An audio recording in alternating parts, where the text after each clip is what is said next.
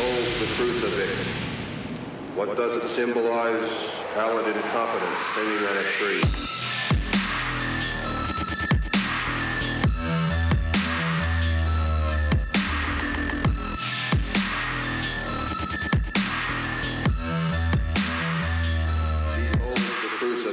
Welcome, everybody, to the Modern Horrors Podcast, episode 75. My name is Luke Rodriguez. I've got Jacob Hopkins over here to my right. Chad Troy is on the way, and we are all of modernhorrors.com. Chad is alive!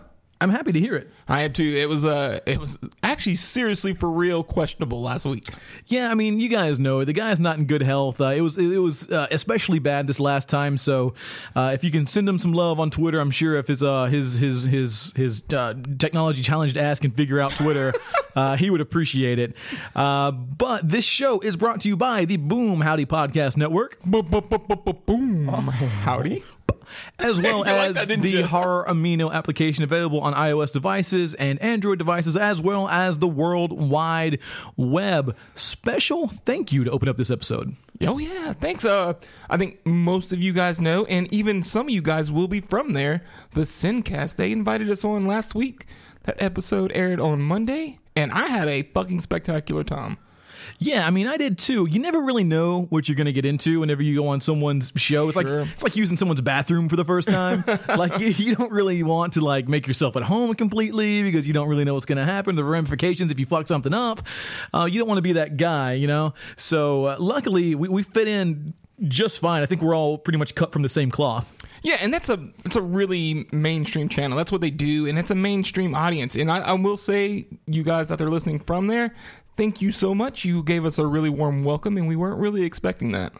Yeah, so I guess in an attempt for us to try in some way to return the favor, go check out the CinemaSins videos on YouTube. They did one on The Witch, which I'm sure a lot of you motherfuckers will just love.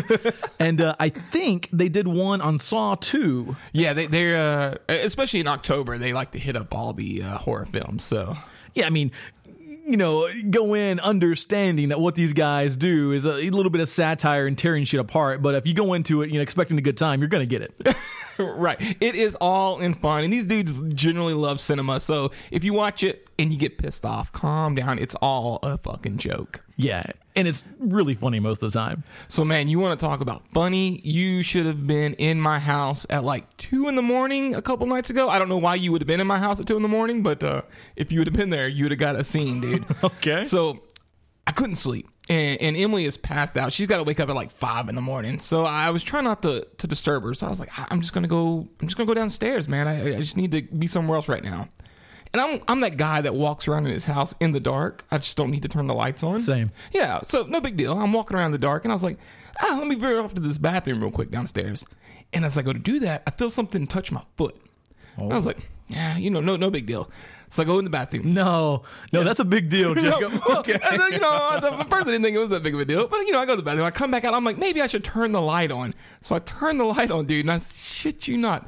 There is this like 8-inch centipede all bowed up at me. He is super fucking pissed, man. I was like, oh, fuck. You know, I go get the paper towel. I throw it over him. And I try to squash him. And he doesn't budge. I was like, oh my God. And he's angry as the motherfucker. Just flexing underneath your little paper towel. Right. So I had to go get a shoe and just start hammering on the fucking floor. And finally, he sort of crushed. And I was like, holy shit. So I was a little nervous for the rest of the night. I was like, why is this big ass motherfucker all up him? I'm glad I didn't get tagged because he had some big ass fucking fangs. So let me ask you this. Were you wearing pants? Yes, luckily I did have the pajama pants on. Oh, okay. But no shoes or socks. See, in my household, the situation would have been much different. Oh, God. I would have been with no pants on, no shirt on, probably standing on top of the highest chair I can find, yelling for my wife to come crush the bug. Well, man, I guess in the same vein, last night Emily asked me to take the, my house is being invaded, I guess this time of year, but she asked me to take the trash out. So I just reached into the garage to flip the light on, and right next to my hand was a fucking like quarter-sized body spider, and I can deal with centipedes, but I cannot deal with spiders. Dude, and we have to go. We can't record here. It's not can't, safe. dude. It's definitely not safe. I just started cussing like a sailor. She's like, "What's wrong?" I was like, "Get the fuck in here and look at this motherfucker." See, one of the things that lets me know that my wife, Dawn, is a kind-hearted person is she does not kill creatures. No matter how much I hate them or I want to, she will always capture them and let them go peacefully outside. Oh, shit. We'd have to have a fight about this one. We'd have had to have a fight. I did agree, though, after I smushed it on the wall, that I would do the rest of the dishes if Emily agreed to clean it off the wall. Oh, no. So when she was like, "Are you serious?" I'm like, 100% serious. So I did the motherfucking dishes. All right, guys, so we got a pretty good show lined up. It should be a rather robust show. Coming up in the second segment, probably. These numbers are subject to change. Anyone new here, yeah, the show can change as we record. It's a very fluid situation, but as of now, in the second segment, we're going to be talking about The Alchemist Cookbook, which is a movie that Megan had the honor of seeing and reviewing for us back at South by Southwest this past March. It dropped on VOD platforms this past Friday, so we thought now would be a good time to check it out, talk about a movie that you can go watch right this second if you feel so inclined after we review it. Exactly. I'm excited to talk about this one. It's an interesting film, but we'll get into that further. Absolutely. After that, we're going to be joined by Matt Stewartz, which is the writer and director of a horror flick that's making its way through the festival scene right now called Tonight She Comes. We've talked about the trailer here before, I think probably a couple of times. Yeah. He's also got another movie called RWD that's getting ready to hit VOD platforms this month, so we'll probably talk about that a little bit, and he's going to be hanging out with us in our next segment after that, which is going to be a continuation of our sort of spin on 31 Days of Horror. Yeah, so this week, we'll give a shout out also when we get there, is CM Eviscerated from our SoundCloud asked about home invasion movies, so we're going to do some home invasion suggestions. Absolutely. And then after that, there's a chance, don't hold me to this shit, but there is a chance that we will come back with the rare unicorn fourth segment and get a little game knocked out for our new joiners here. Yeah, new listeners, we normally end in a game. Just with this Halloween season, we're kind of changing it up, and we're doing a suggestion. So we'll play it out. We'll see how that rolls. See how fresh we're feeling after a couple hours. But before we get into any of that, Jacob Hopkins, please, sir, take me through the news feed. So this one is by far, I guess, our biggest bit of news within the genre because people outside of the genre are super excited about this. And this is Jordan Peele's directorial and I believe major motion picture writing feature debut? film. Yeah, feature film. Let's say that. Because they do all that shit with their show. But feature film. Get Out, a horror film. Yeah, so we knew that Jordan Peele, famous for the Comedy Central sketch show Key and Peele, we knew that he had a movie coming out called Get Out. We knew that the cast was looking to be fairly strong. We knew that it was going to be in partnership with Blumhouse Productions, which we kind of go back and forth with on this show. What we didn't know if it would be any good. It's true. And I will say from the trailer, it looks goddamn gorgeous. Goddamn gorgeous. It looks gorgeous, and I think that's kind of why I brought up the Blumhouse aspect of things. You can see their hand in it a little bit. A little bit, but not only that, I mean, they can give the guy some money, right? Well, yeah. So, like, when it comes to producing a movie, like, they can foot the bill, and it's okay. What seems to be, I guess, even more surprising is that I guess his camera work is much, and it's hard to tell from a trailer because it's all chopped up and pushed together, but it looks to be a really well shot film, and the subject matter we knew would be slightly racially charged. We knew that it was going to deal with a white girl and her black boyfriend going to meet her parents, and there'd be some weird shit going on. I underestimated the amount of weird shit going on. Yeah, it's heavy on the weird shit. I will say too, it's acted, or at least what we get to see in the trailer, it looks like it's acted beautifully, very beautifully.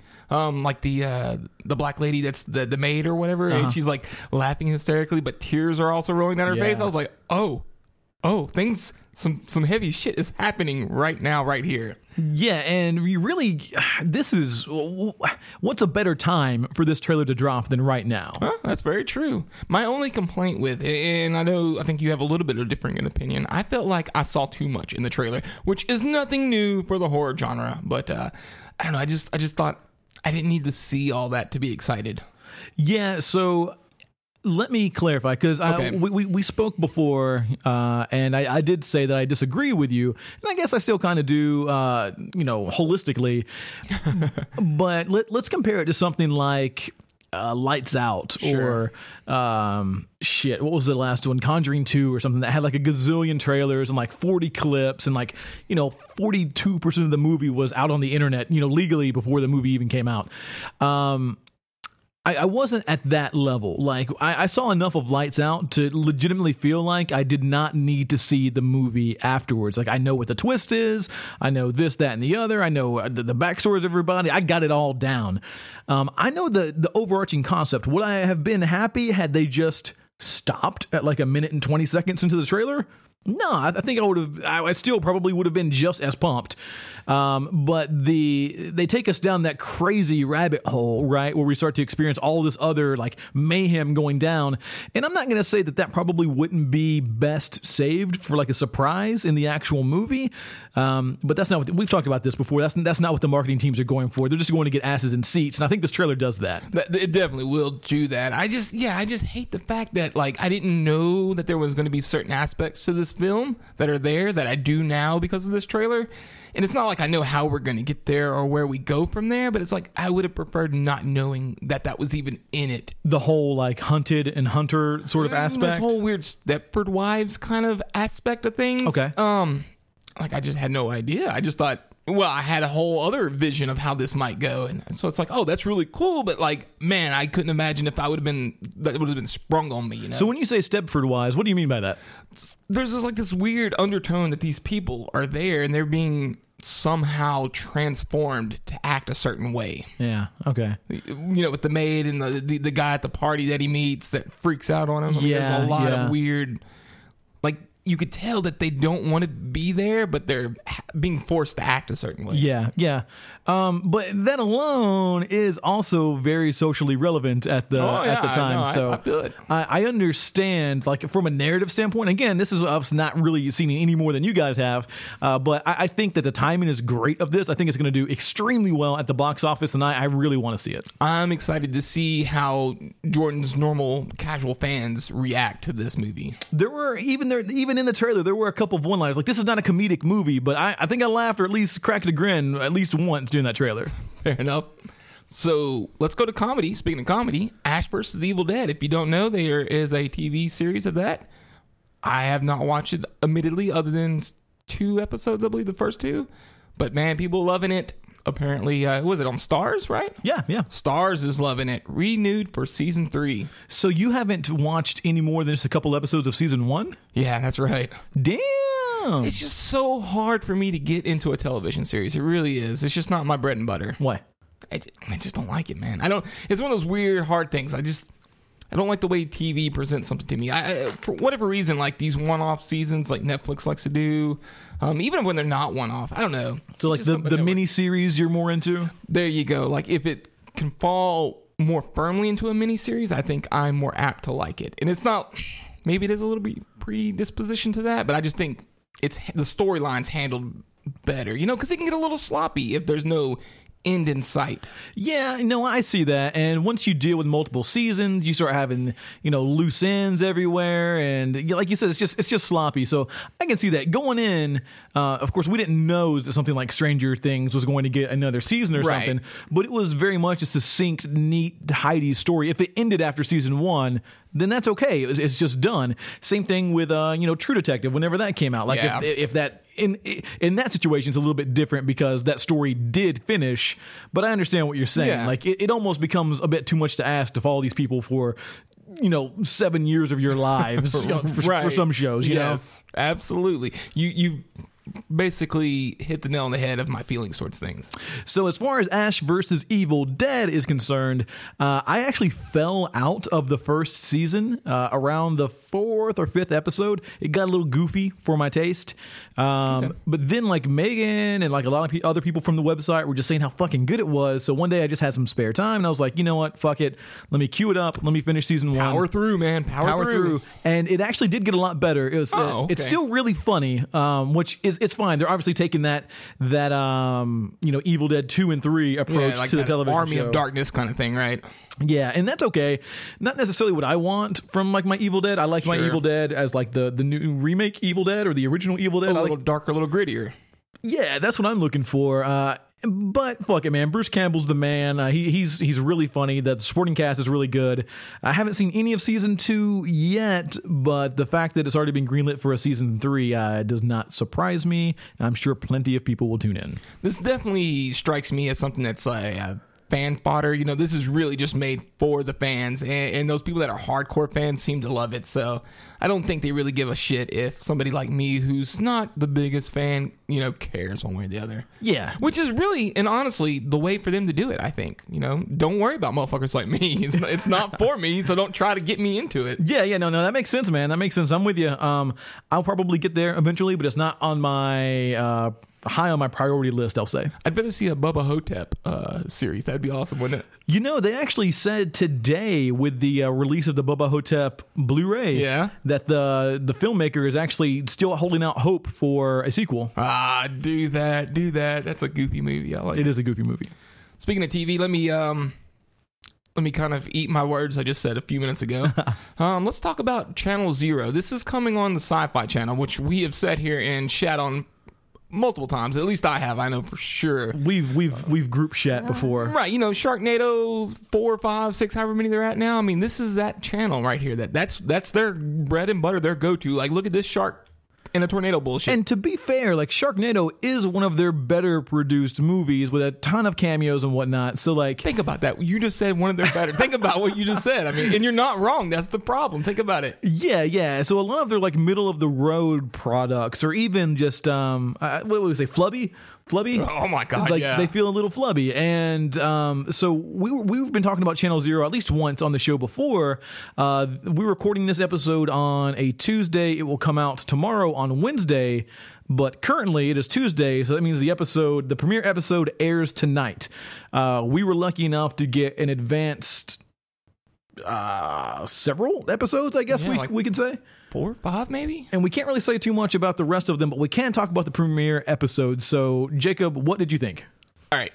I'm not going to lie. I watched the first episode and then immediately had to watch the second episode. No shit. I did not. I kept up my end of the bargain. I did not continue. I couldn't help it. But I will keep my promise with the email that I will not have any spoilers, because that would be bullshitty. Oh, yeah. Total bullshitty. I immediately could not believe that this was a sci-fi production. Okay, so let's start there. Okay, before we get into story or anything, this show is shot like a movie. Absolutely. It is extremely cinematic. The color palettes that they're using, none of it screams television. That's where I will start. Yeah. And, we got a very raw copy to look at, so there's no commercials in there. There are definitely marked spots, I guess, for commercial breaks, but that also helps to have you look at it in that aspect. And it's just absolutely gorgeous. Special effects look amazing. Acting's really good. I mean, I was dumbfounded. Best thing I've seen on TV so far. Okay, so I don't think I'm there yet. Okay, you're not there yet. I don't think I'm there yet. I am every bit as intrigued after watching episode 1 as I was before watching episode 1. I don't think I really gained any of the answers that I wanted. And I think that's kind of the point, because they want you to come back for subsequent episodes. I almost just kind of wanted just a little bit more of what the fuck is going on. Episode 2 kind of helps a little bit, but you still don't get any answers. There's definitely breadcrumbs. It looks like it's going to be like that every episode. A little more of the breadcrumbs. Yeah, I don't need answers, because I do want to tune in, not necessarily week after week, but I do want other people to tune in week after week. And I believe the episode 1 does enough to make you want to do that. So let's talk about the actual plot of the show. It's an anthology TV show. So every season, which leads me to believe they're already cooking up multiple, is going to take place with a different story. And season 1 is based on Candle Cove. Is that yeah, that's right. Candle Cove, yeah. Which was this weird TV show that it came on in like 86. But only the children remember being able to see it. None of the adults remember actually being able to see this show. And maybe, perhaps, the show makes kids do weird, crazy shit. No one's 100% sure. I will say that there's the interesting question that is posed is whether or not a certain character is crazy, or if this children's show actually makes people kill each other because there was a series of murders that occurred in this 2 or 3 year span that the show aired. Whenever the show went off air, the killings stopped. So that is a cool concept. I'm down with that. Let's talk about the effects. I like the effects, man. I mean, there is let's go ahead and hit the big guy, the Tooth Kid, because sci-fi seems like they're really heavily pushing the Tooth Kid lore, I guess, with this series, which kind of makes me think maybe he is our overarching kind of character, perhaps, between seasons. Okay, I can see that. I will say that I think Tooth Kid looked weird in the clips and trailers that I saw. Much better in the actual show. I thought he looked really good. It did look to me, though, just like what it is, a guy wearing a suit covered in teeth. Right, but isn't that what we want? Sort of. I will say, I thought the weird, and this could just be a personal thing, the weird puppets really struck me as uncomfortable. Okay. I didn't really get that with the puppets. I thought that there's a skeleton that I was not sold on in the effects at all. It looked like a dude wearing a shirt. But the thing is... never mind, I won't say anything. But the thing is... I guess this isn't really a spoiler. The thing is, I don't know that wasn't a dude wearing a shirt.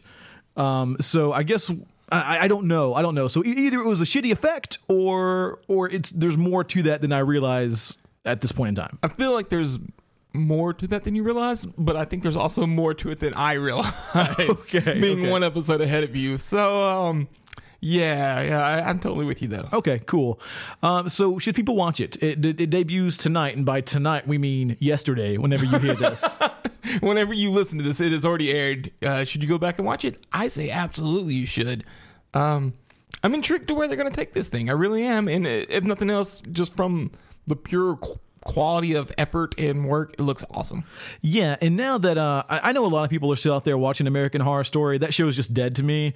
But I really liked what that show could have been, and I think that this is almost it's very different, extremely different tonally than American Horror Story, but I feel like this can fill that void for people that are bummed out that they never got the American Horror Story that they wanted. I feel like this can be that. It reminded me of that first impression you had when you watched the original It miniseries. Okay. I think how people think they remember the It's miniseries being, I feel like I got a little bit of that vibe, which was a good thing, I thought. Okay, so 2 yeses. Watch it. 2 yeses, do it. Robert Englund, if for whatever reason you're listening to this show new and you don't really know anything about horror, welcome. Robert Englund is the guy who played Freddy Krueger, and he's got a hell of an idea, I think, at least, for bringing back Freddy to the new generation. I'm not so sure. You're not so sure? I'm not so sure. So much love to Robert Englund. He is one of the godfathers of horror as we know it. Put him on your Mount Rushmore? Yeah, he's one of the guys that would be on Mount Rushmore. Absolutely.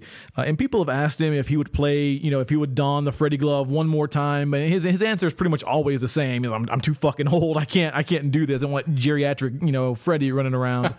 But at a recent, I think it was like a Comic-Con or some shit like that. Most likely. Someone asked him how would he approach a different Nightmare on Elm Street? Could it be rebooted again? And he kind of dropped this little nugget. He's like, hey, I've actually been kicking around this idea for a while.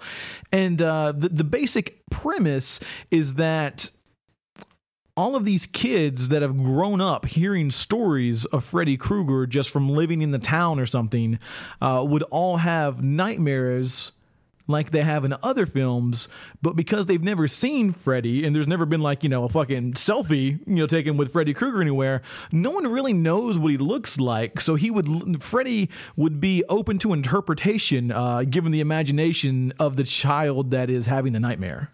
I mean, I think it's kind of cool. I don't know if I would want it all in one movie. See, I don't know if this works better maybe as like a television series, perhaps, where different seasons, different Freddy, different episodes, different Freddy. I don't know, but the concept itself, I think, is interesting and worth perhaps exploring. I guess. I don't know, man. Like, I always, look, full disclosure, I'm not the biggest Nightmare on Elm Street fan anyway. I always like my horror a little bit grittier, and Freddy has always had this air of comedy about him. First one's fairly gritty. Second, a little bit. But after the third, we definitely jump into some weird comedy, like slapstick Looney Tunes shit. Yeah, but even in the first one, in the alley scene where his arms get super long and he's, like it's... I think that was supposed to look scary back then. It was just, I don't know. I mean, even when I was a kid watching, like, it never really did it for me. It always just seemed kind of goofy, and his little one-liners and shit that obviously got worse as time continued. But I don't know, man. I think I'm just Freddy'd out right now, and I don't think that this is an idea that would make me interested in a reboot. I do think that it would make some special effects people very happy because they would have a lot of stuff to do. Oh yeah. I mean, personally, I'm not knocking down the wall to see another Nightmare on Elm Street movie made. But if you're gonna do it, at least, I guess, attempt to do something original and different and unique, and I think this is a way to do that. So does his theory hold up, though? Okay. Because the whole thing is like, well, kids have never seen Freddy, so what would they know to have nightmares of? Is that how this works? Because... like, isn't Freddy just a being? He's not necessarily an imagination. Like, he does exist. He just only exists in nightmares. So why would he look different to every kid? Yeah, I mean, you're turning him more into a boogeyman. I agree, but I think even the movie series kind of got away from what the original had him scripted as. Because really, personally, if you're asking me, if I said, hey, Jacob, sit down and script a brand new Nightmare on Elm Street, I'm going to go back to that original concept of, here was this sicko pedophile kind of dude, and make it real dark and gritty like that the parents came and they burnt his ass up, and now he's this vengeful fucking spirit. That would be way more interesting. But yeah, I think the movies themselves got away from it, and he just became the nightmare boogeyman. Yeah, and I guess if we're going with boogeyman, that makes a little bit more sense. But I'm like you, like, I want to have that, gritty remake, no jump scares, just the fucking spirit of a child molester coming back to capture the prey of his town once again. Like, that seems fucking terrifying, but we're never going to get that. No, that's not going to happen. Especially, I couldn't imagine them actually taking a well-known franchise like that, or the Freddy Krueger character, which makes no telling how much money that fucking thing makes every Halloween, you know what I mean? Or fuck it, maybe some fan film comes around and just blows our balls off. Wink, wink, wink. They'll never make any money with it, though. No, that's a shame. You can't. All right, any more you want to say about Freddy Krueger? I'm kind of, now that we went through it, I'm kind of like, I started on a high and now I ended on a low. I mean, yeah, I'm done. It just doesn't make sense for me, so we can move on. Mainstream media, we don't really do it that often, but hey, man, a Matt Damon movie called The Great Wall caused a fuck ton of controversy with a teaser trailer. Not even like a trailer, a teaser trailer. It got accused of being whitewashed, right? Did you catch all that? Well, let's be real. I mean... All right, no, let's be fair, though. Let's be a little fair. Let's talk about it in a little fairness, though. At no point did we know whether Matt Damon's character was supposed to be some kind of Chinese hero, right? He was just some dude in this teaser trailer. That's fair. And I believe this new trailer we got addresses the fact that he is, in fact, a foreign mercenary. Some sort of wandering traveler of some sort. Right. And apparently he has maybe some sort of mission, but all that aside, who the fuck knew that there was going to be monsters in this fucking movie? Dude, I got to tell you, I saw this trailer. I can't remember when I was at the movies watching. Maybe it was Don't Breathe. I saw this trailer and I was like... yeah, that looks fucking stupid, Like, it reminded me, what was that one movie with fucking dragons with Matthew McConaughey and like... shit, yeah, and it has Christian Bale in it. Yeah. Rain of Fire, that's it. That's what it was. I remember, I'll never fucking forget, because that was the night that Halloween H2O came out. Oh, shit, and, don't forget. Me and my mom and a shit ton of kids, because she would always say that she was the moms of, like, me and my brothers. Like, all of our friends, she takes like to the an movies. entourage of 20. For real. Like, one of them was Filipino. No, I adopted him. Don't worry about right, that. And that's what she would say. So we're all just mobbed up deep as fuck going to the movies, and they sold out. They sold out, man. and 3 of us that were there were not allowed to go see Halloween H2O. We instead had to go see Reign of Fire, whatever the fuck that was, and that was a pile of shit. I mean, I don't hate Reign of Fire like that, but I also don't have a negative experience to tag onto it, so that may be part of Imagine wanting to watch Halloween, and then you had to go sit through Reign of Fire. But that's neither here nor there. I assume this is going to be about like a fucking dragon or something, you know? Like, I knew that there was going to be some big threat. I just didn't know what it was. And then I start seeing shit thrown around, today, yesterday, calling it a Hollywood monster movie. Yeah, I mean, and that's exactly, I guess, what you would call it. There is... heavy on the CG. Oh, yeah. But they've done that weird, and I mean, it is coming out of like China, so they have this certain aesthetic they like for their films, so it does blend well. I mean, nothing really looks super realistic. Nothing, I don't think. Right, not even the fucking chairs that they're sitting on. Yeah, the costumes look really amped up. I mean, hell, even the way it almost looks like they've done some kind of weird filtering or makeup or something on the faces, so they have this weird kind of ultra brightness to it. So if you use CG abundantly in a movie where none of it looks particularly real, you would think that it would stand out a little bit less, and maybe it does. But I still don't know what the big threat is, but there's at least one part of the new trailer where there's just like hundreds of thousands of little minions trying to get up the wall. I mean, the Great Wall, right? It is a very great wall. Yeah, I have a feeling, based on your comments of Reign of Fire, this one's not going to be up your alley, because it feels like a shit ton of little miniature dragons trying to run up this fucking wall. Okay, that's what I was really hoping you weren't going to say. So, I'm sorry about your luck. So, is this a fucking dragon movie? Because if it is, we do not need to be parading this thing around as a monster movie. This is a fucking dragon movie. I don't know, man. I did the whole little pause, play thing. And I did catch a nice still image of one of these things with its very large mouth open and has a very large row of teeth, but maybe generic monster. I don't know if there's... Because it looked like part of it, there was something with a bigger claw hand than what this thing had. So I don't know if there's multiple monsters and there's little monsters, but... I don't know, man. Just don't let it be a fucking dragon. Like, I don't know. Like, there's a lot of weirdness going around this movie, like between the in my opinion, unnecessary controversy with Matt Damon's casting. Now it's not even the movie I think people thought it was going to be, and now it's this monster movie. Like, where the fuck is this thing going to land? And maybe they're just trying to find like a home for it. Like, hey, what can we call this thing? Right. Let's call it a monster movie. But no, like... Godzilla is a monster movie. That's very true. King Kong is like a monster movie. Like, This is a fucking dragon. It's a dragon movie. Let's call it what it is. Like, was Reign of Fire a monster movie? Yeah, you know what? I've never thought about that, and I would probably say no. No! It's more of a fantasy action movie. That's exactly what it is. Now that we've talked it through, I think that's where I'm going to put this one. A fantasy action movie. Just label it under fantasy-ass bullshit. God damn. That hurts. I'm sorry, Jacob. Fuck. We don't even need to talk about it anymore. Fuck off. I'm sorry, Matt Damon. Get the fuck out of here, sir. Hey, I got no beef with Matt Damon, though. I think he's one of those guys. No, I think you do. Oh, well, fuck Matt Damon. No. But he's got his, my homeboy, shit, I lost his name now, Pedro. He's the Red Viper in Game of Thrones. I've never seen an episode. You son of a bitch. Does that shit have dragons in it, too? It certainly fucking does. But then, come on, man. Come on. You can file it right next to the Great Wall under fairy tale. Fucking 300 people just immediately turned off this fucking podcast. Hey, sorry, man. Sorry. Well, he's in it too, and he looks way more awesome than Matt Damon, so. Okay, whatever. If you want to, I'm obviously not going to go see it, so whatever. No, I mean, I don't want to see it at the theater, and I don't really even think it's worth talking about because of the people trying to make it a monster movie. But I think you're right. I think it's just fantasy action. That's really why I wanted to bring it up, is because it's being called a monster movie. We want to set the record straight for anybody who might be interested. The fucking sole voice of fucking Hollywood horror entertainment says this is not a monster movie. This is fantasy ass bullshit.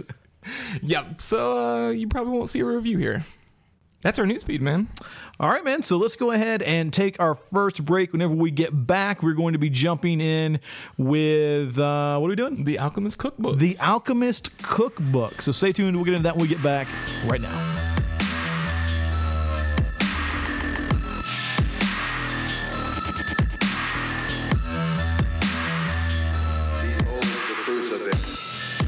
This This one is going to rub a lot of people the wrong way. I feel like it's going to be so divisive. There's going to be two camps: hate it and love it. Do you think there will be middle ground with this film? I don't. I don't think. I don't think there's room. I don't see how there could possibly be middle ground for this one. We're talking about The Alchemist Cookbook.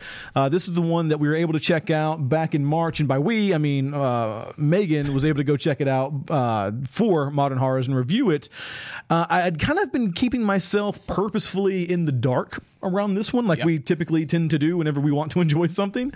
So last night was actually my first time watching, and just to be real, I was looking at the timer a whole bunch on there because we go about 13 minutes before anything happens. Yeah, for real. I had to do the old timer check too, which I'm not always a big fan of having to do. I tried to refrain, but it became too much, and I think I was like, all right, what the fuck? 45 minutes in, I thought the biggest thing happened, and I was like, oh, okay, we're going places. But then we hit like a weird lull again, which was interesting, I thought. Okay, so here's how it worked for me. Okay, give it to me. Bored as fuck for the first 13 minutes. Okay. But then right at like 13 minutes and 20 seconds, like something happens. And that something happens, that something that happens intrigued me enough to be like, something else is happening back here. in, yeah. Like something is going on. Like, yes, this is just a dude out in the woods fucking with some chemistry stuff. But now all of a sudden, there's this something in the woods behind him, and we don't know if he's trying to capture it, if it's trying to capture him. We don't know anything about it. All we know is that this guy's kind of loony. He's got some kind of book that he's making something out of, and there's some freaky ass sounds. That's really the plot synopsis for the movie right there. Yeah. It's 100% the plot synopsis. And I think it's or at least I think that's what it's going for. It's trying to go for this, is that something real out in the woods? Yeah. Or is this just because he's playing with a lot of weird fucking chemicals and he's slowly kind of losing his mind? And I'm not sure that it really answers that question at any point. I think you could make arguments one way or the other. You can. I'm just not sure that you could put a stamp on it. So, holistically, if we look at this movie, your whole body and soul. Yes, I liked this movie. Okay. I liked it quite a bit. Oh. I went from being bored as fuck, as I would say in the beginning, to thoroughly entrenched in what was going on. And then Cortez showed up. Yeah, I like Cortez as a character. I laughed so hard. Like, I cannot tell you how long and how hard I laughed at this motherfucker. He feels real. He feels real. And that's pretty amazing because there are literally only two human characters in this entire movie. And if either one of them fucks up, I feel like this whole movie, whether you love it or hate it, just goes to the wayside. But neither one really fucked up, I don't think. I think they handled it and carried it well. You got two humans, a cat, and a possum. Like that's basically what you're working with here. And yeah, that's going to rub some people the wrong way. It's very, Megan said it straddles that line between like art house and horror and comedy. Sort of, if you can straddle three things at once, like this does that. And that, I wasn't sure that I was interested, but let me draw a comparison. Okay. Please do. Darling. Well, yeah. I liked this, and I am a Mickey Keating fan. I put this in the same ballpark as Darling, but I liked it so much more. Okay. That seems... I see the comparison. I don't know if I liked it more than Darling, but I think I like it. I know that seems non-committal, but I don't really know if I can commit at this particular junction. It was a super slow burn, but it was always putting pressure on the gas pedal, and I think the only time that I really I feel reserved about it is I felt when it finally did hit the gas all the way down, I feel like it hit the brakes suddenly. And with this kind of movie, I don't know if you can do that slow build up, hit the gas, and then suddenly let back off. I don't think it works. Yeah, I mean, I can see that. I'm not sure that we ever get out of like a third gear, I guess. Oh, fair. I mean, we stay in first for a really long time. We hit second, we're kind of cruising. Third comes along, and then we kind of go back down to 2 all of a sudden. When it feels like we had room to go up into 4 if we wanted to. Yes. The opportunity was there. I don't know why it wasn't explored, and perhaps the fact that it's not explored makes it all the more intriguing. So maybe that's why. I don't know. What I will say is that it is pretty. I liked production value is good. I like the color palette. It's very like bronzish, I will say. Yeah. Something that I noticed, I don't know if you did as well, but any time that the camera is still, the character on the screen is also still. Anytime that the character on the screen is moving, the camera is moving as well. It almost replicates this weird sort of cat and mouse game that might or might not be going on outside in the woods as well. And I thought that was pretty cool. A nice little touch. Yeah. Sound design is a major point of this movie. That's really where a lot of the creep factor comes in. And of course, he's playing all this different kind of music, and the music kind of adds to the vibe and helps tell the story. Definitely one I would advise if you do want to watch this, or if you're interested, watch this at night in the dark with the sound really cranked. Yeah. And speaking of the music, when do you think this takes place? I know this is like a hot topic right now with movies, like as far as time frame when it is, but you get them blasting cassette tapes, right? With like old school acid rap like Esham and like this like really funky stuff. But then you go from that to like Minor Threat, like sort of punk music, and like it's hard to say like when this movie takes place, because maybe he's listening to tapes because that's what is popular right now, or maybe listen to tapes because he's hauled up in the woods, you know, in a quarter of a trailer, you know, with only shit available that he has with him. Based on a few other products that kind of help place, you know, the Doritos bag, some of the car, just a couple of things. I'm gonna say late 80s, like very late 80s, early 90s. Okay, that is the vibe I got from this. How do you feel about I know we said the production value is good, but I think that, and there are very few of them, but the visual effects that are present, I thought were very good. Yes. Yeah. There's one effect that I didn't really care for so much, but it wasn't because it was bad. Did it have to do with a tone of some sort? Audibly? No, not really. I know the one you're talking about, though. That didn't really bother me so much. I don't really understand that. Okay, yeah. But I don't understand a lot about this movie, so it's hard to say. It's just one of those things, man. Like, I can't explain it to you. If you wanted me to tell you what the ending is about, don't worry, there's no spoilers here, because I literally can't spoil it. So that's going to depend on you, whether you like that kind of movie or not. I can say that we typically like the more ambiguous stuff, but I don't think I'm as into it as you are. Sure. But I liked this movie more than I like most movies that are this ambiguous. Yeah, I normally do too. I think personally I would have liked when we kind of really got into the action to just jump right into it. And it didn't have to be more action. I just thought that the plot kind of we were diving in and we kind of backed off, which was weird. But I will say, I do like the fact that this is a cast of 2 black men, and we did not try to pitch it as such. There's a lot that try to do this whole race thing and make it like a gimmick, and I don't like it because it feels cheap when you're trying to make your cast a gimmick. You could have cast anybody in this film. It wouldn't have mattered, and it would have been the same film. So I like the fact that they did that, and it wasn't called out to be gimmicky. Yeah, I really liked that as well. I mean, it's literally 2 black dudes in the woods that, you know, and that's not really... That's not the story. It's not harped on. Yeah, in any way. Could have been anybody.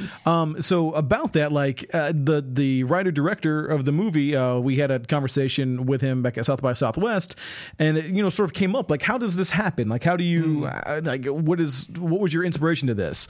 And apparently, he said he'd been making, you know, a whole bunch of movies with white dudes in the city, and he said he wanted to do the exact opposite. So he put some black dudes in the woods, and you know, it sounds like overly simplified when that's the case, but like it's true. This isn't really something that you see that often. Like black lead actors who aren't characterized or anything. Yeah. Cortez a little bit, but like you said, Cortez is real though. Yes. Like you get the feeling that like he's a real guy. I feel like I've met him before, you know? Absolutely. But the rest of it, it's not played up for any sort of reason, which is really commendable, I would say. Absolutely, yeah. Like literally, you could cast it any way, females, any race, gender, whatever. It didn't matter.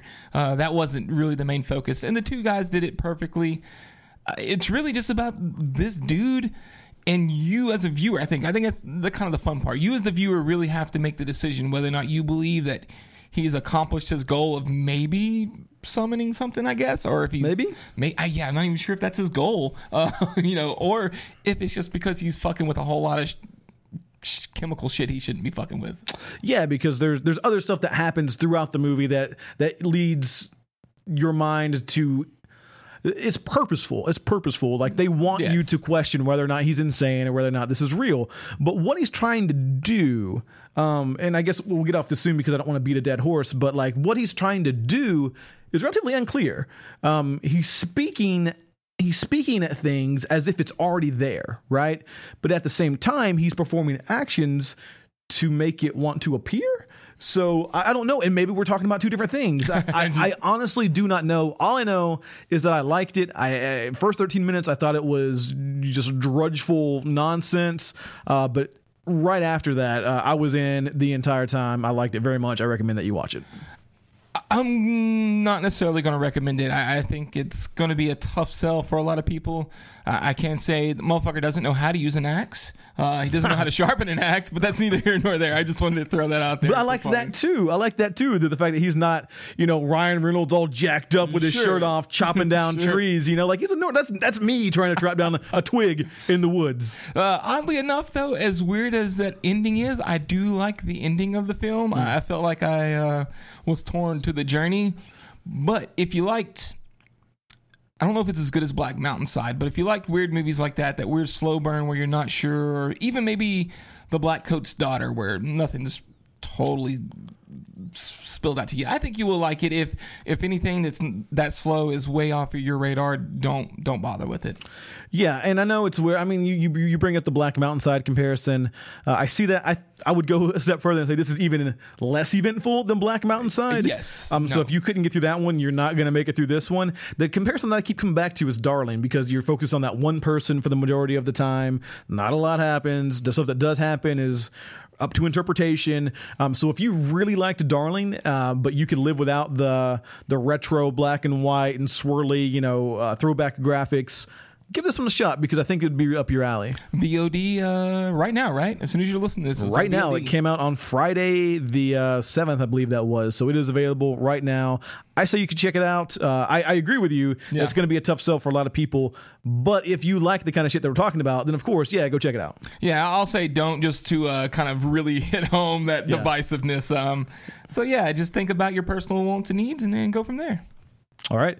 So we're going to go ahead and take our next break. Whenever we get back, we're going to be talking to Matt Stewart, who is the writer and director of Tonight She Comes. It just had its world premiere, so we're going to catch up. It's not. I don't think. I haven't seen it yet. So we're going to catch up with him about his world premiere as soon as we get back after this.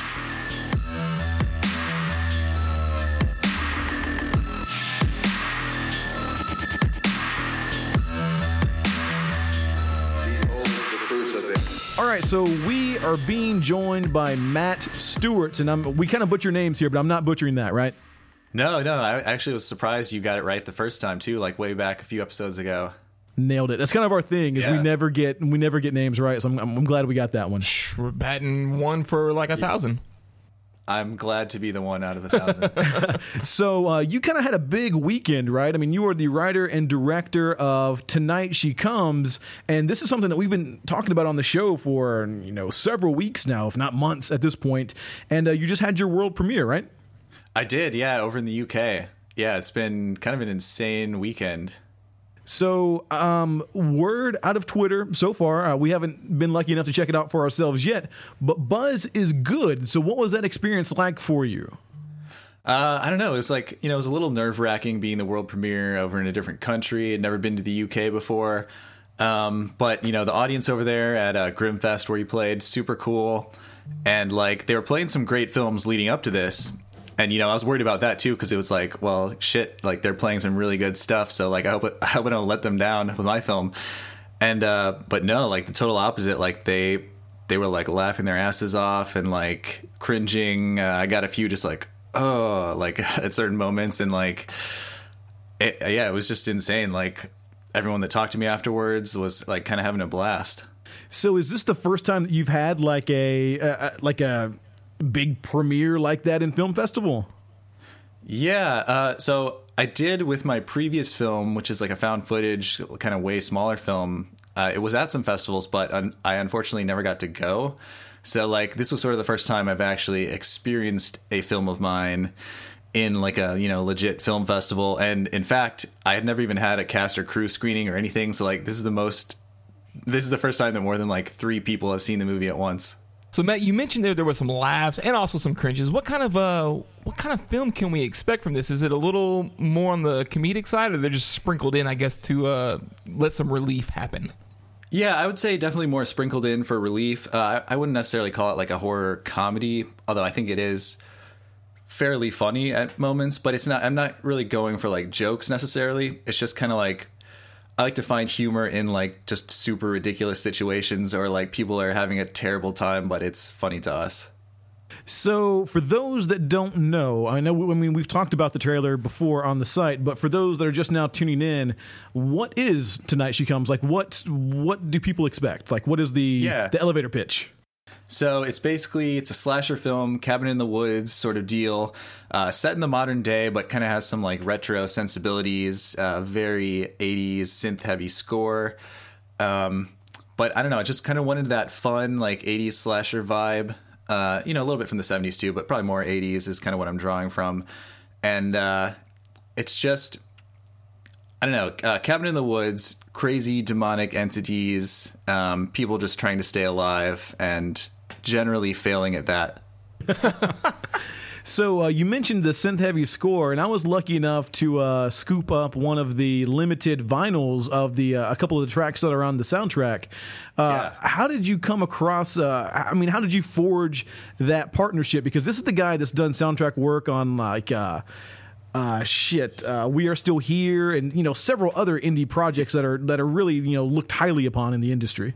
Yeah, he did Beyond the Gates recently, and he's done, like, a whole bunch of really great stuff that, like it's been insane. He's had some like an LP on sale that sold out in like a few days, and like our single sold out super fast. So he's kind of blowing up lately. But yeah, it's this guy Wojciech Golczewski, and basically I got exposed to his work from We Are Still Here. And I just saw the movie when it first came out on VOD, loved it, and that was kind of around the time when I was thinking about making a movie, and so his name just kind of like stuck in my mind, and. Man, I don't know. Actually, I'm trying to think. Maybe that was after I already shot the movie. But either way, I don't know when the time frame is. But either way, like I looked him up he was on SoundCloud, and I like saw one of his other movies, 400 Days, which I've still never seen, but the soundtrack's great. Kind of heard that. And I think I had known that he was doing Beyond the Gates as well, but I just hadn't heard any of it. And so I just found his website, shot him an email, and was like, hey, I'm doing this slasher film. I really like your work. Like, do you want to check out a rough cut? And do you have some free time? And so it was kind of as simple as that. And he got back to me pretty quick and was just like, yeah, sure, send it over. So it's just like one of those crazy things where it's just like, this guy's awesome. He's making great stuff. He's never heard of me, but luckily he's open to checking something out that I did.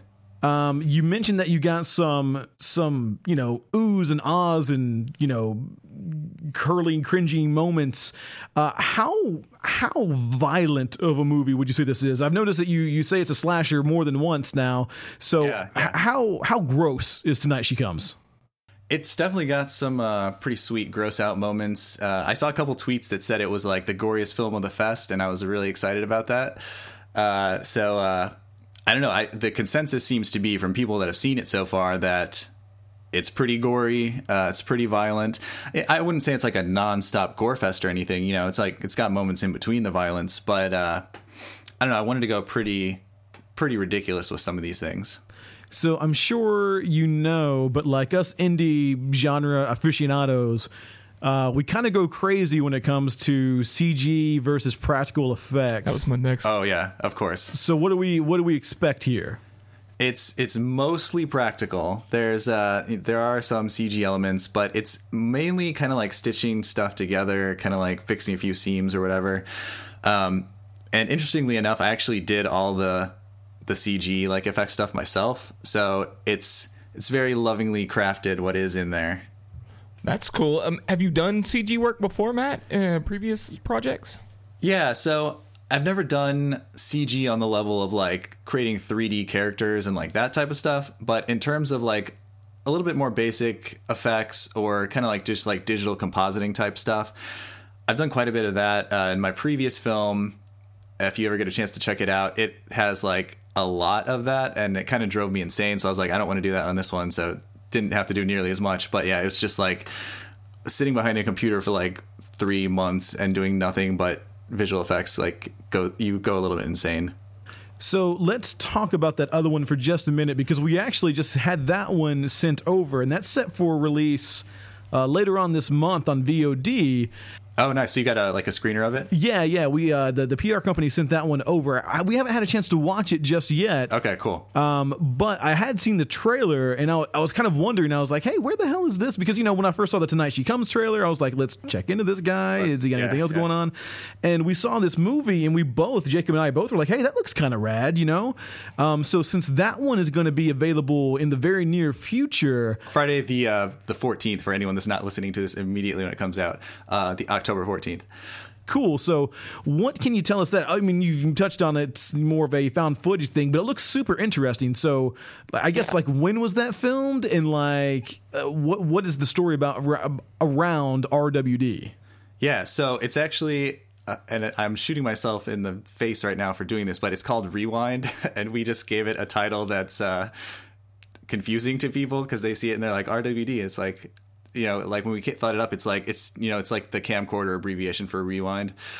But yeah, so I don't know. The genesis of it is, so we shot it in 2014 in the summer, and sort of adapted it from a non-found footage film that I had written like a year before or something that we tried to make, didn't happen. And we're just like, all right, we keep trying to make this movie. It's not happening. So let me just... It's just basically me and one other guy. We got into the woods. We shoot this movie. And it's like, I don't know how you guys feel about found footage, but I'm kind of a big fan of the like ultra like DIY, like super indie found footage stuff where it like feels a little bit more realistic. Like it doesn't feel like we're shooting this thing on like an Alexa with like a huge camera crew. It's like, it's literally just us out in the woods filming. I mean, that was one of the big things with The Visit whenever I watched that. I mean, I turned to Jacob and, this is a found footage movie, but we're sitting here and it's like in fucking 4K on this nice camera. Like, it kind of takes you out of the element a little bit.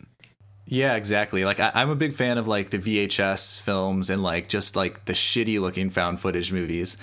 And so, I tried to make it look good too, but not so good that it looks like a like quote unquote film.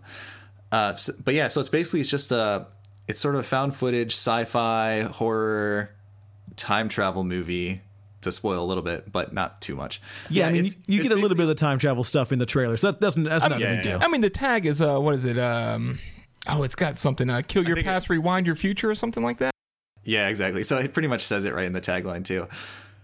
But it's no secret that it's a time travel movie, and that was kind of another cool way for us to do some sort of Back to the Future level stuff where it's like, okay, 2 people made this movie, but you see more than 2 people on screen at once. So did that sort of at what point were you like, this is awesome? Because you filmed in 2014, and I think in sort of a side conversation that we had, it didn't have problems getting distribution. You just had a problem with the distribution company distributing it, right? So. Well, not even necessarily a problem so much, but it just kind of took a while to come out. Yeah, I think it was just one of those things where like it got picked up at a really bad time, like right after the kind of horror season. So then it was like just like, well, shit, we got to wait until October to release this thing, even though it's just been done for like a year. Yeah, I mean, that's important, though. We talk about that all the time. Like, sometimes a movie will come out. Like, right now, we're getting all these, festival horror. I don't mean like film festival, but like festive horror movies coming out for Christmas stuff. Oh, yeah, exactly. And, like, it kind of makes more sense just to hold off on that and do it in a couple of months. So, release window is super important. So, it's probably for the best that they waited around for October to make sure it gets the most amount of eyeballs on it. Yeah, I would hope that October's a good time for it. I don't know. I'm super curious to see what kind of like the general audience thinks about it. It's hard to say with found footage, like I'm sure a lot of people will hate it. Hopefully some people will love it too. I like it. So I definitely think that's a hard divided crowd, but I think for the ones who do like it, I think they'll be open, and especially to an interesting concept with the whole time travel and stuff. But you were talking about distribution. So has that been easier with Tonight She Comes? So I haven't really had too much distribution talk with Tonight She Comes yet. Kind of like waiting to seriously dive into that until we get a few more festival reactions. And I mean, what's great is that we have had so many good tweets. We did have like a review that came out that was like blowing me away a little bit, like how positive it was.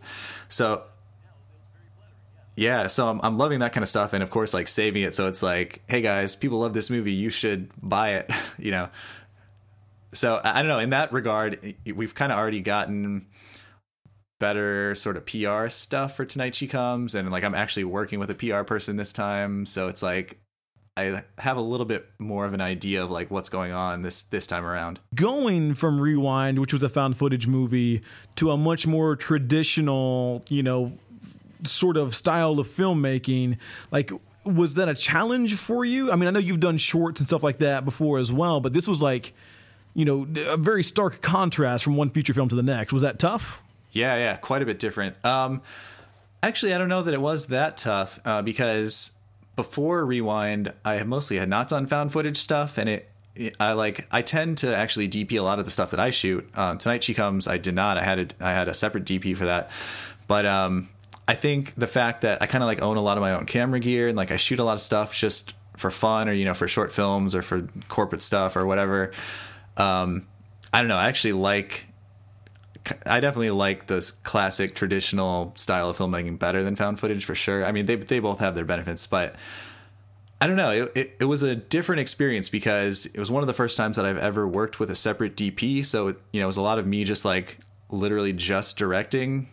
So it was interesting in that aspect for sure. Yeah, how was that process? Because you went from literally a 2-man production on Rewind to like right. You actually had this big cast and crew with Tonight She Comes. How was that, putting on that different role and having to step back from doing all the things?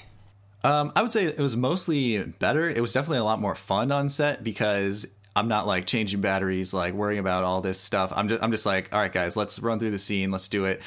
And I'm like getting other people to do all the like busy work and stuff. And so it definitely made directing the film a lot more fun for me, for sure. You lose a little bit of control because everyone's got their own opinions on things. Luckily, I didn't really have any huge issues with anyone on set. So like ultimately, if I was like, I want it to go this way, they're like, oh, okay, well, you're paying us. So yeah, let's do it. But I don't know. It's just a little bit interesting, like giving up some control. I might even for the next one kind of go halfway in between because I kind of am a little bit of a control freak, so I might want a little bit of that back. But I don't know. I would definitely recommend it if you want to have just like a super fun time on set. So you mentioned that you had a lot of your camera gear and stuff like that, but were you working with like another production company when it comes to like getting the cast together and things like that? Because a lot of times you see these new horror flicks, they go to Kickstarter or Indiegogo or something like that. And I might be wrong here, so please correct me, but I don't think you went in that route. So how did this whole project come together? Yeah, so it was kind of insane. It came together really fast. I had written it last year, and then actually I'd written it sort of like in the summer, and then I was at Fantastic Fest last year, and that's sort of when I like started talking to actors and just like reaching out to people because I was like, all right, we got to shoot this thing. And at that point in time, it was going to be kind of a smaller production. It was going to be like I was going to shoot it, and I was just going to get my friends to do a lot of the sound and all of that type of stuff, like people that I worked with before on those. And then ended up meeting this girl who did the makeup for our film. And she was like, hey, you got to talk to this sound guy. He's really good. And so I did that. And then he's like, so we've got this production company, went in, met with them. We kind of got along really well. And so then, it was literally like the day that I met the people of the production company. It's this company called Lamplight Films. They were like, all right, let's make this. So it was like kind of the fastest like close on a deal ever. But so they kind of brought a lot of the crew on the film. The majority of the cast came through like, there's this one guy in the movie, Brock Russell, and he plays this character called Philip. And he was one of the first people I talked to about the movie, and he was just a friend of mine. And he was like, hey, you should check out this person for the movie, and this person, and this person. And so like I did, I like, Facebooked all those people and was like, hey, do you want to read this insane little script and do some acting? And luckily, like, it worked out really well. So like it was kind of a good mix of the crew came from the production company for the most part. The cast for the most part was like friends of friends or like local people that I had heard of. So I don't know, it was just a really interesting process there too. Like I didn't really audition a lot of people for the movie either. I sort of watched things they had done before and just was like, okay, if I meet them and they're cool and they're as good as I think they're going to be, then they're in. We're starting to hear this more and more often, that the people are going to social media to kind of like wrangle up their crew or their cast. And then that seems to have worked really well for you this time. Is that something you think you might revisit, or maybe even like perhaps the future of casting certain films? It 100% is. I won't say who, because the people would be like, what? You've never talked to me about this before. But there's, I have some like sort of internet friends or like people that I vaguely know and they vaguely know me just because we'll like each other's tweets and stuff like that. And, so I kind of like actually really watch out for that. I'm like, this person, I love them in movies. They're awesome on Twitter. I think they would be super fun to work with. And they're already in the back of my mind for like the next movie. I'm going to call these people up and see if they're interested.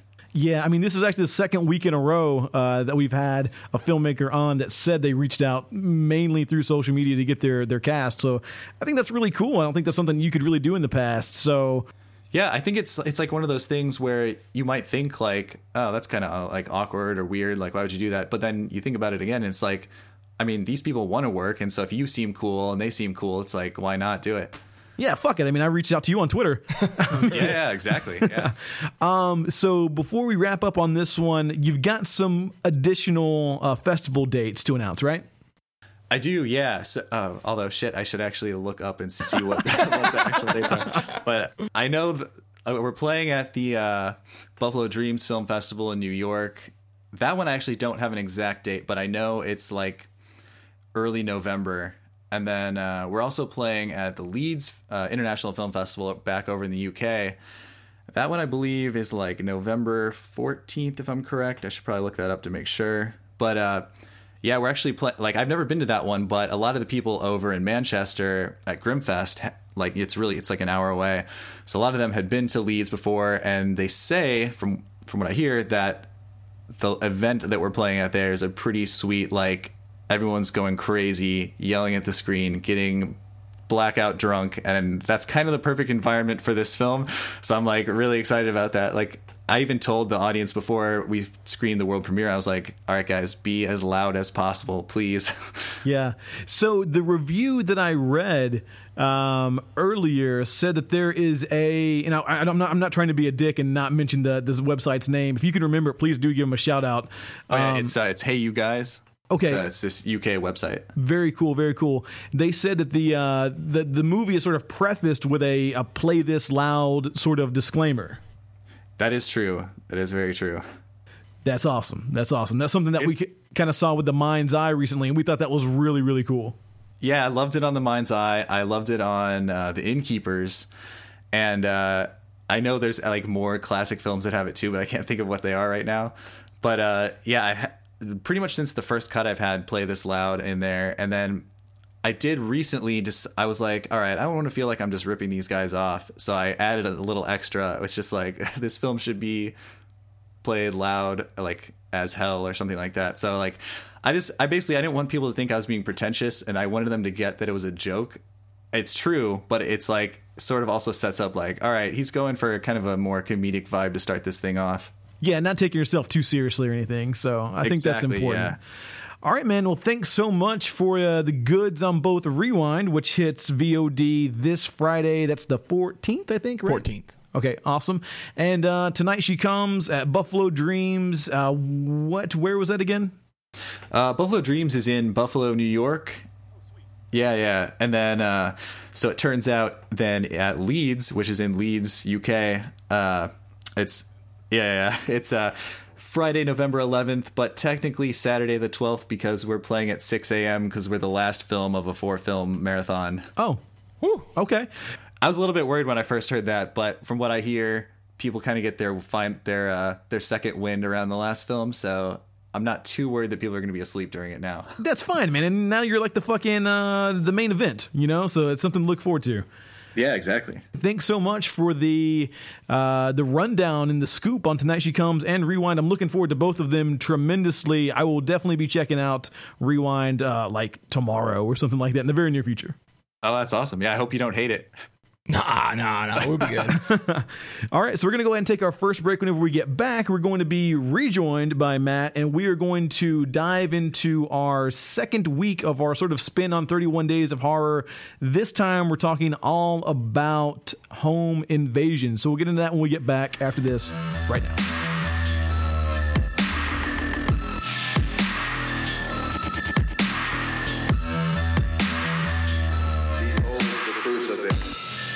All right, we are back, and we are going to sort of make an amendment on what we said at the beginning of the show. We warned this could happen. Yeah, we had the idea. We will not be playing a game on this week's show just because we packed a lot of shit into this episode. There is a lot happening, so you savor it. You got to spread it out. Okay, that being said, we do have a little something extra for that ass, and that is that Matt Stewart's is actually going to join us in our twist on 31 Days of Halloween, talking about home invasion movies.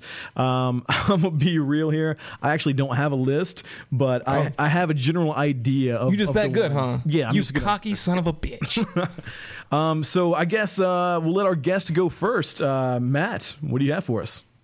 Yeah, so I have this little list that I put together actually from Googling home invasion films because I was Nice. like, okay, what are all the home invasion films? And so actually, I kind of put this together even thinking like some of these are a weird choice, but they're great films. But it's like, So before we go into all of them, let's build the suspense. Okay, Let's do one at a time. So Jacob, what are you wanting to do? Like one from the past? Let's do one, Matt, that you think might, it might be popular per se, but you think it's worth revisiting. okay, let me go with one of the older ones. So Yeah. this is like the classic. Everyone has heard of this film, but I'll just go with the first 10 minutes of When a Stranger Calls. The first 10 minutes. No, I got you. Because, the rest of the movie is garbage. Let's face it. The first 10 minutes is amazing, but the rest of the movie is terrible. That's good. That's a good one. And we're talking about the original, right? Yeah, the When a original. I haven't even Stranger seen the Calls. remake. I assume the remake's just all bad. Oh, shit, I it's- totally forgot about the remake. Oh, it was terrible, man. You It was, motherfucker. It was awful. So mine that everyone has definitely seen, or you should have seen already, but definitely worth revisiting, or if you haven't seen it, get your ass out there and get it, is Inside, coming out of France. I had a strong suspicion Inside. you would go with that one. Yeah.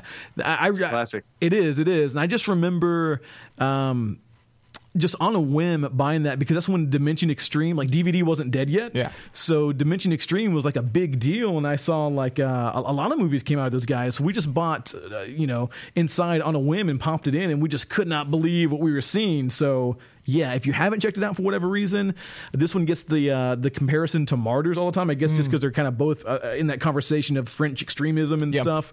I kind of prefer Inside. Controversial. Inside's so much more fun, though. Oh yeah. So yeah, Inside, like Martyrs is really not a fun film. I don't think anyone can say. No. But, yeah, Inside, at least in my opinion, I like some kind of fucked up stuff, but Inside is so fun. Now, I will say, for anybody who's tuning in for the first time, and we might have some new people to horror, some of these, especially the home invasion subgenre, maybe not the most the greatest place to jump in as a beginner, and especially inside. It will really test you as a viewer. So, viewer, beware. Do it. Chad, you got anything Very for true. worth revisiting? I guess. Yeah, I do. I was able to think of one that really stood out to me. It's not the best movie in the world, but it is a older home invasion movie with a little bit of a twist that some of the other home invasion movies don't have. Okay. People Under the Stairs. I thought about People Under the Stairs. I really nice. did. It's a villain turn victim turn hero kind of throughout the story. It's very very strange, but still kind of a home invasion type flick. No, it definitely is. Yeah, we can call it that. I'll put it in. All right, for mine, it had to be on this list somewhere, so I figured this is where I was going to put it. You're next. Okay. Oh. I mean, Yes. yeah, come on. I mean, it's a fun home invasion film. I think we can all say the fun word on this one. You can't say that too often with home invasion. At least I don't think so. Yeah, that's like nearly full on comedy in a good way. Right. I mean, when you kill a motherfucker with a blender, I mean, you're taking a turn at some point. Exactly. I remember watching that one in theaters, and I think I was like me and one other dude were in the theater, which is always my favorite, to be honest with you. And we both, like, once the credits wrapped, we stood up, like we cleaned up our seats and dusted the popcorn off. We just kind of look at each other and give them this dual nod of approval, like a nod of approval between the two of us. Like that was good. That was good. All right, Matt, do you have anything that we might have missed? Oh man, that you might have missed. Yeah, home invasion that So- might have flew under the radar a little bit.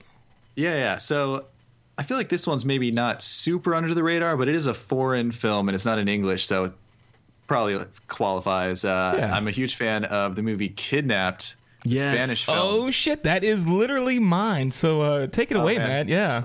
Yeah. So I've only ever seen it once, and it was years ago, actually, also at Fantastic Fest. But it's just this great little Spanish film where it's like, I think the whole movie's like 10 shots or something like that. It's just like a very like almost real time, like couple moves or a family moves into a house, and then like these guys are coming after them, and it's just like it's so like tightly shot, and like the cinematography is just amazing. And they do some crazy thing at one point where there's like two different angles like playing at the same time, and then they somehow combine. I just remember being like kind of blown away technically by it, and just like the movie just doesn't really drag, and I think the camera work helps with that a lot too. And it does not doesn't pull any punches, especially with that ending. Oh, no, it's brutal. Yeah. No, it is. This one is definitely on the not fun side of home invasion. Yeah, it's not fun at all. Yeah. Not fun at all. It is available on Netflix right now, so if anybody wants to check it out, watch it. I believe there's an English dub that floats around. Do not watch the English dub. It is atrocious. Just suck it up. Read the subtitles. But yeah, that is my list as well. I totally agree. If you're into home invasion, it's one you need to see. Luke, what you got? Yeah, so as far as sliding under the radar, I'm going to go with a movie called Static. Oh, yeah. Have you ever seen Static? Yes, it's been a while. Actually, I have never seen it. Okay, so this one, and I'm not surprised because this is one of those that, like, you ever open up your phone and you just go through, like, the iTunes store, the Google Play Store, or whatever, and look at the horror genre, and you see, like, the same posters, like, over and over again? Yep. So one day I was like, fuck it. Like, I keep seeing this, like, gas mask guy, like, in the store, so I'm just going to rent it and I'll watch it. Pretty much all of it is, like, the most formulaic, home invasion movie that you can possibly imagine. Like, there's a married couple that are in distress for some reason. A girl shows up at their home unannounced, and then it turns out some people are chasing her and all this stuff. The thing is that this movie is not that at all. It does such a good job at making you believe that it's the most formulaic and stereotypical home invasion movie on earth. But when those fucking credits, by the time those credits roll, like, I could not believe the twist that came at me. Surprise, motherfucker! No, I mean, that's legit. Like, I could not believe the twist that came at me. Nice. It's been a while. Maybe I need to move that one to my revisited list, Yeah, perhaps. Chad, what you got, man? Something that may have flew under the radar. You got anything on that one? I really don't have any that might have Okay, been on the that's radar. okay. I mean, you don't have to have anything. I just thought you might. Just thought you wanted to participate. Right. That's fine. Matt, did you come up with anything that's available on Netflix that people need to check out? Oh, so I don't know if this is on Netflix or not, but it's definitely on VOD. That's And fair. That's fair. So I feel like this is maybe a controversial one because I know a lot of people hate it, but I love it. And it's Eli Roth's Knock Knock. Ah. I have definitely seen, both extremes of that opinion. Have you guys seen that? Yeah, I have. And I actually thought that it was one of his, by far one of his better directed pieces. Keanu's awesome in it. Yeah. Keanu is like next level Nicolas Cage Keanu in that movie. It's amazing. Next level Keanu, Nicolas Cage. Yeah, what I didn't realize is that was actually a remake. Oh, I actually didn't realize that either. Yeah, like the guy that ended up reviewing it for us, Chris Crum. Motherfucker. He actually, I think it was actually called something else. I'm not sure it was called Knock Knock. I have to look up a review and double check that. But yeah, sure as shit. Like the screenplay is straight up yanked from something else, but like in an official way. Not Roth was like stealing or plagiarizing. He's credited. Yeah, for sure. I'm pretty sure you nailed it on the head. I think I saw that on Netflix today. So good work there, Matt. If it's not on Netflix, cool. It's on either Amazon or Hulu because we ran the VOD post, right. so it's there. But yeah, it's like I would say that's also kind of a fun one, but also kind of not at all. But it's just a good mix of like you're definitely gonna be laughing and you're gonna be a little terrified, and it's worth it for the performances. I mean, full of sexy people too. Keanu and the there's some beautiful girls in there. There's Keanu if you're a lady, or if you're Keanu. You're just alive. That's true. Who's not into Keanu? I mean, you need. He's got his shirt off a lot in it too. Woo. All right, Luke, what you got for me on Netflix? Are you ready? You want me to come back to you? Yeah, come back to me. Okay, I'll go ahead and Chad, do you have anything, or do you want me to jump the line? Yeah, you go ahead and jump. I'll jump the line. So we talked about this one not too long ago, and this one also has both sides of the crowd. Some people love it, some people hate it. We like it. I think Hush is a good one to check out. Yeah, sure. Yeah, definitely. That was on my list too. Yeah, I mean, I know some people argue that it's not really that unique, and I kind of see it, but I like the fact that we have our protagonist that can't hear, so it adds a new dimension to this break-in that we wouldn't get otherwise. I guess I can follow that up. I'm not sure if you can call this home invasion, but if you're on Netflix, and look, I can't necessarily argue for this one and say that it's a good movie, but I can say that I enjoyed watching it. That's fair. Okay, so Christie on Netflix. Okay. I'm not sure if I've seen Christie. Matt, you see Christie? I have seen it. Yeah, and I dug it too. Yeah, so it's one of those movies, and you kind of have to suspend a lot of disbelief when you're working with home invasion in general. This one, you have to suspend like an extra amount, right? But that being said, it's a really cool concept that isn't really tackled that often. And instead of home invasion, it's more of like everyone leaves for like a winter break or some shit on the college campus, except for one girl, and these people, this group of Satanists basically take over the school to kill people that are of privilege, I guess.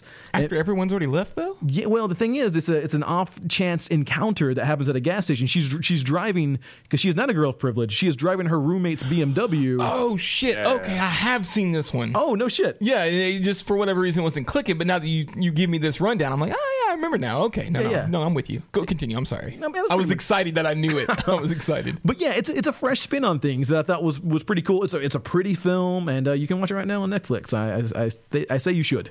And the premise is so wacky in that movie, but it still somehow pulls it off. Like, it's a weird premise. Yeah, it really is. But at the same time, I can't say I've ever seen any shit like that before. No, it's original for sure. Yeah. Chad, did you come up with anything, or are you just gonna sit this one out, sir? Yeah, I couldn't find one on Netflix. You just sitting this one out, you lazy son of a bitch. All right, Matt, did you have any extras in there you wanted to throw in? Just some extras for whatever reason? I could just go through a couple just real quick that. Yeah, I'm a huge fan of High Tension, which beginning. Yeah, I was close to that one. I was real close as well. Just, I mean, for the gore alone, like that. I'm just gonna go ahead and spoil it, but that head smash is like next level with the bookcase or the piano, or whatever the fuck that is. Yeah, with the bookcase. Yeah, dude, I use that GIF so often. Like I love that. Fantastic. Yeah. And then just like also a huge fan of funny games. We had a lot of the fans on Twitter shouting out that was one of their favorites as well. So are we talking original or remake? So I have actually only ever seen the remake. Okay. You know what? Honestly, the original's on my list of things to see, but someone was telling me like just watch the remake. I'm in the same boat. Actually, I've never seen the original one. I hear it's better than the remake, but I cannot confirm nor deny. It seems like most people like the remake. I'm just going to be honest. Yeah. I'm not a big fan of either, but whatever. Okay. Yeah.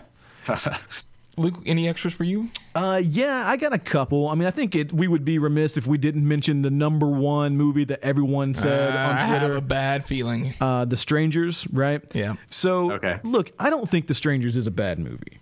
It's one of those movies that I really want to love. Every like year or so, like I try to watch it again. I'm like, man, maybe, because horror is one of those things, man, where you kind of have to be in the right mindset sometimes. And I keep thinking, like, maybe I just wasn't in the right mood for it because everyone loves it so much, and I just don't see it, man. I don't see it. I think it has some of the most brilliant sound design, like ever. But as far as like an awesome home invasion movie, I just don't get it. I think it maybe hit at a time where there wasn't a lot of home invasion. At least, like, I remember seeing it in theaters and being like, I haven't really seen a home invasion film in a while, because I remember liking it a lot in theaters, and I think the plot's kind of dumb, and like the characters act really stupid, which annoys me. But Yeah. I think as you were saying, like cinematography and the sound design kind of like make it work when maybe it shouldn't work. Yeah, I mean, I will never forget just how fucking frightened I was. Like the first time someone beats on the door, like it sounded like someone was beating on my door. Like it is. Yeah, it's creepy as hell. Yeah. Yeah, it's very good in that regard. Chad, anything? Any extras you want to throw in? I've got an honorable mention. It's not really a home invasion, but I think it's worth mentioning because it's still one of the creepiest things I've ever seen. Was the beginning sequence with Drew Barrymore of the original Scream movie. It was kind of a home invasion scene going on there. That's interesting. I could see your take. That's still one of my favorite creepiest home invasion kills. I would throw out one more just around, and I think this is one of my favorites, Okay. I'd say. The Collector. I think Yeah, a lot of people wanted the Collector Totally. as well. for whatever reason, like I'm not sure why that movie doesn't get more love. Like whenever I think of like people trying to create like a modern horror icon, you got like Victor Crowley in the Hatchet franchise, and you know a lot of like none of them feel like they have staying power to me, except for the Collector. I feel like I can put him. Like, if I had, like, 20 years from now when people are putting dolls of Leatherface and Michael Myers and all these people in their yard for Halloween, I feel like the Collector should be in that group. I mean, that's fair. amazing. So I knew that there was going to be some new listeners today, and I you know, the home invasion's not an easy one to jump into unless you've been watching a lot of horror films. So I wanted to throw out at least one, what I thought was going to be an easy gateway, I guess, into the subgenre, and it's kind of been in the rules a little bit of home invasion, but I went with Disturbia, the Shia LaBeouf film. You guys remember that one? That was a really good one.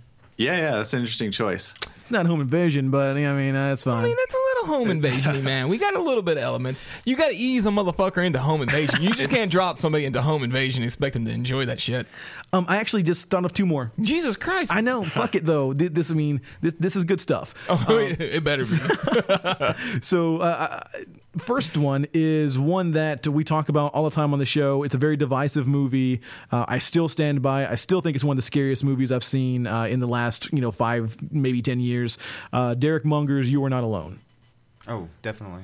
Yeah, I like that one a lot. That one's going to be divisive, though. It's sure as shit going to be divisive. Another one is called "Beautiful People."